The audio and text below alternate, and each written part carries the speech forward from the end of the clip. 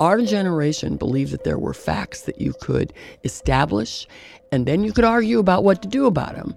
You could argue about where they came from. You could argue about whatever, but there would be data that was irrefutable, and it's gone now. We can't even agree on the facts, as we know with all the fake news and all the stuff we've been hearing about for the last couple years since the last election. So we live in a world that can't even agree on facts, let alone truth with a capital T. From Religion News Service, this is Beliefs, ideas behind the news of religion. I'm Bill Baker. Roberta Green Amundsen is a writer and a philanthropist whose public activities are focused on the role of religion in public life. She's also a journalist with a wide range of interests and a longtime friend. Amundsen and I visited at King's College to discuss her views about the role of religion in a changing public sphere. Roberta, welcome to our podcast, and why don't we start out talking about religion and journalism and what's happening there? Well, thank you, Bill. It's good to be on the podcast. I was a reporter 35 years ago. Well, 33. And I was a religion reporter. And at that time, there was a brief window of interest in religion reporting, and all the major newspapers had people who actually knew something about religion covering religion. Even then, though, I interviewed for some jobs, and the question I was invariably asked was, why can't just anybody cover religion? The fact of the matter was, you wouldn't have just anybody cover baseball. If the person didn't know the rules of the game, know the players, know the owners, know how it worked, you wouldn't have that person cover baseball. And the same is true about religion. If people are tone deaf to it or don't have any interest in it or don't know anything about it, they're not even going to know what questions to ask. And that happens on all kinds of levels still, unfortunately. I mean, there are lots of accusations about bias, and I think there is some that religion seems a little nutty. When I was in the newsroom, people thought it was a little nutty, and that's 30 years ago, because people would say to me, well, Roberta, you cover religion. What's there to cover? I don't know anyone who goes to church. I said, well, I don't know anyone who doesn't go to either a temple, a synagogue, a church. Orange County even had a Zoroastrian temple. But it was all around, but people just, it wasn't part of their lives. And I think that, and they thought I was a little nuts. I said, well, it makes the world go round. It's a very real factor, and it's one of the prime motivating factors in people's lives. So, and I think that the rise of militant Islam, which is not all of Islam, but of Wahhabi Islam, has brought religion to people's consciousness more. Unfortunately, so have the sex scandals in the Catholic Church and the Southern Baptists and other, crazy stuff, horrible crazy stuff that happens. But that's not all there is to it. Back when I was a journalist, I had an editor who thought that religion was either a scandal, meaning somebody took the money and ran off with the secretary or whatever, or it was something weird, like, for them, the Hare Krishnas were weird. I did a story on Hare Krishnas, and that editor and I clashed a lot, and I got very angry once. I actually swore at her across the newsroom. And I apologized and sat down and said, could I explain to you what I think this beat is about? It's about the trends in what people believe and what's happening and how it motivates their lives. And so I would like to see better coverage and deeper coverage, even of the things that are scandalous, because they usually are situated in a context that has deeper meaning. There are nuances to how you can cover it, but it's just one of the most important motivating factors of human life in the world. And if we don't cover it fairly, I think that we are misled and we misunderstand. In the secular society of America, the role of religion has actually changed. Certainly the mainline religions have started losing members and participants, but religion still remains powerful. How do you view secular America today in the sense of religion and where religion fits in and where religion should fit in? Well, about 30 years ago, well, maybe more, it would be, Richard John Neuhaus wrote a book called The Naked Public Square. And the question is, are people allowed to argue from a point of view of their faith in the public square? And for me, the answer is yes. I think citizenship in the United States means that everyone, Hindu, Muslim, Sikh, Zoroastrian, whatever, has a right to argue from the point of view of their morality. And of course, in what is supposed to be a democracy, then people take what sounds good out of those arguments and leave what doesn't. I think it's important in a secular society that the secularness of it include people of religious faith, not as priests or shamans or whatever, but to include them as citizens of the country who have a right for their viewpoint to be heard. And they have a right to that viewpoint being rooted in their faith. What about the next step, which is seeking the truth? What about the role of truth in religion and the need for truth to get us to the end game? Wow. I mean, that's you asked the big question. Truth is no longer something that is agreed upon in our society that can be defined. So a friend of mine and I were talking on the phone. We've been friends forever, and she's a woman of the left, and I'm a woman of the not left. And she and I have been thinking of writing something together because we're friends. I mean, I love her. And if I were in a battle and she were at my back, I wouldn't be afraid. But we differ deeply about some issues. But we can talk about it. And we were talking about the fact that we were both trained in journalism by an old codger who could have been on Front Page or something. But it was, if you got a name, a date, a number, a fact wrong, it was an automatic F. Because if you couldn't get those things right, why should you believe anything else you wrote? Our generation believed that there were facts that you could establish, and then you could argue about what to do about them. You could argue about where they came from. You could argue about whatever, but there would be data that was irrefutable, and it's gone now.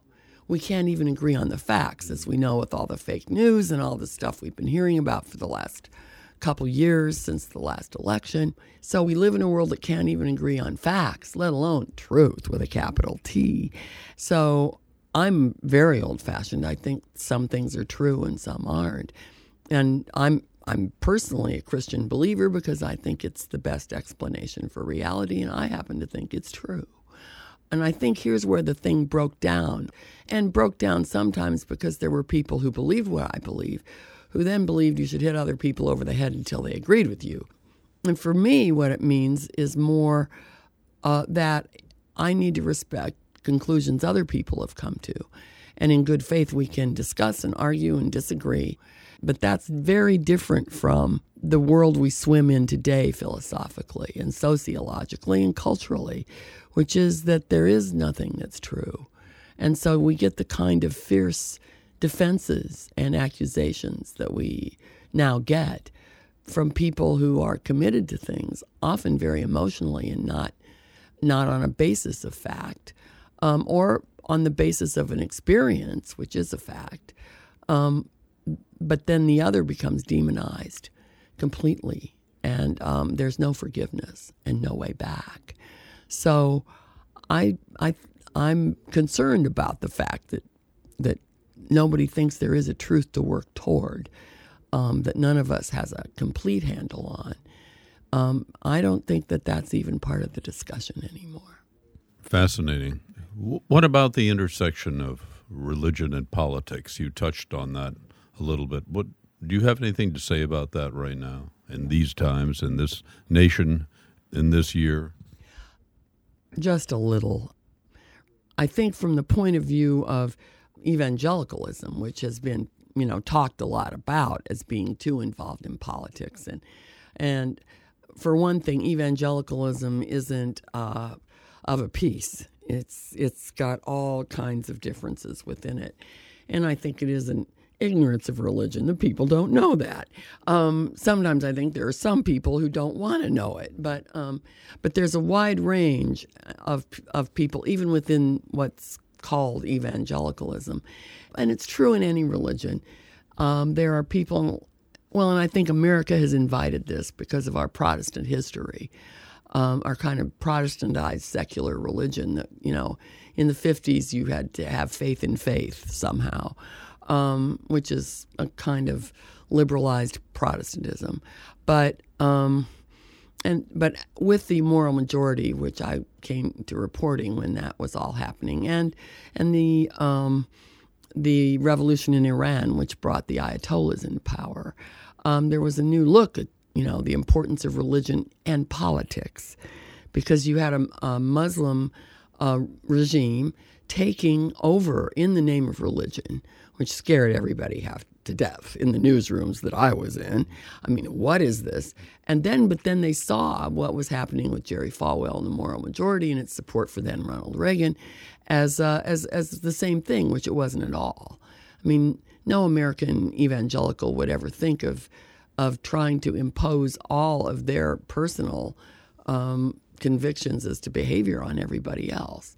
There are things that have been contended over in the last 40 years it is now that have to do with social issues like assisted suicide, and abortion has been very fraught. It's still a fraught issue in our country, as was marriage. But I go back to my first statement, which is I think that people should be able to argue on political positions out of the morality and convictions of their faith. At the same time, I think that evangelicals and any religion, frankly, that thinks that politics is the primary way you live out your faith is misguided. And what we are to be about, certainly if you read the Bible from the point of view of a Christian or a Jew, the deal was not about taking over governments. Far from it. Certainly, you were to respect the government, you were to live within it, but the thing that you needed to worry about was how you lived your life in relation to the people around you. And I think within evangelicalism, there's a strong movement back to that, to the church being the church again, participating in public life out of the moral convictions that go with it, such as being active in the lives in issues like homelessness.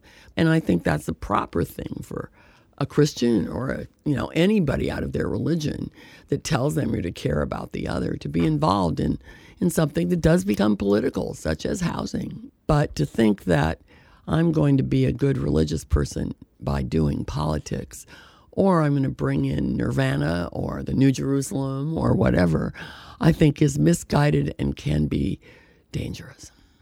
Not physically dangerous, but politically dangerous. A last question, Roberta, and that is the intersection of art and religion. You're an art collector. You've started museums.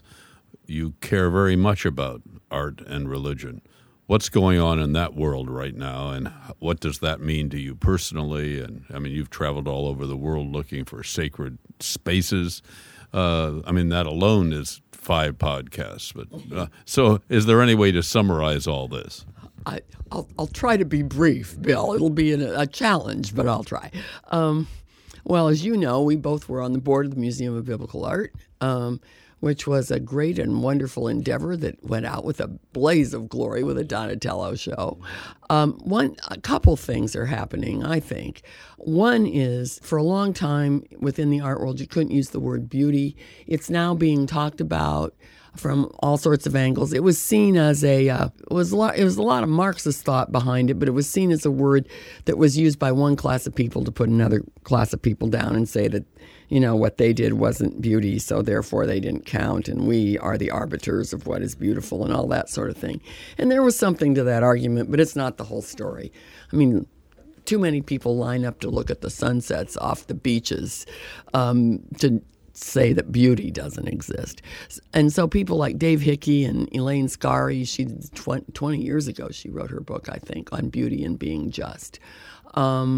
And Dave Hickey's written and talked about it a lot, but others are beginning to. And beauty is a word that most religions hold dear. It's important in Christianity, and visual culture is important. And it's its own language. which every religion has its visual culture and its visual configuration of its faith, of its beliefs. And what's happening now is not only is beauty being talked about, but religion can be talked about. And there are all sorts of openings. You see it at Basel programs at Frieze, the big art fairs. And there have been an increasing number of books, essays.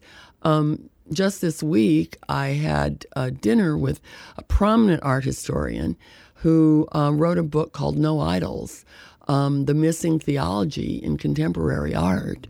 He's a big name and in art history and very respected. And the book is about Chardin, the French 18th century painter who was a Jansenist. And the second person is Robert Smithson, whose work was profoundly rooted in his theology of a type of Christian theology.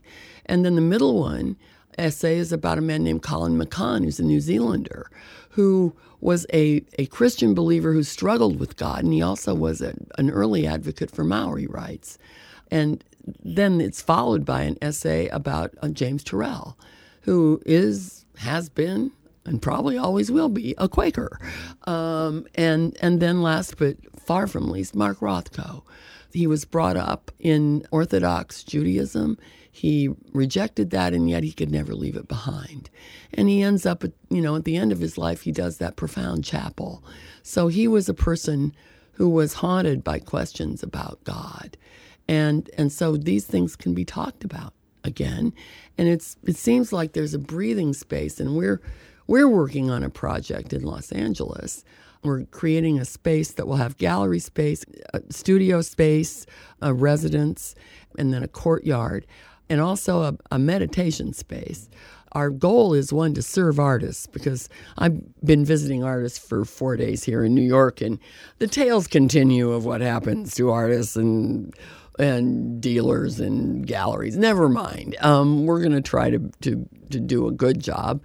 And the other thing is we want to foster a space for a conversation to talk about the relationship between any and all religions and contemporary art, because there hasn't been a forum for that or a space where that could be considered. But more and more, and there's an openness to it, and we've been doing our due diligence and doing some evenings, and we're going to do a pop-up show in the fall, and with programming that'll raise those questions.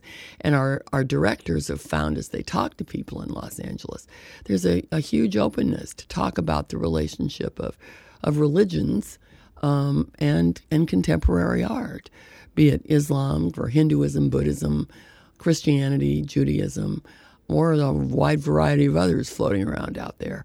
So I think it's an important thing to talk about. And so we're going to get a chance to take religion and religious issues seriously in the art world, that there just hasn't been that openness for a time. Roberta Amundsen, thank you. Thank you. Our guest was Roberta Amundsen, journalist and philanthropist. The conversation continues on our Facebook page, and we tweet at Beliefs Podcast. If you like our program, come review us on iTunes. We are collecting stories. If you have a story of your beliefs that sets you apart, email our producer at jw.beliefs@religionnews.com. That's jw.beliefs@religionnews.com. Beliefs is brought to you with the support of the Bernard L. Schwartz Center for Media, Public Policy, and Education at the Graduate School of Education at Fordham University. Our producer is Jay Woodward. Our theme music is by Edward Billis. I'm Bill Baker, and thank you for listening.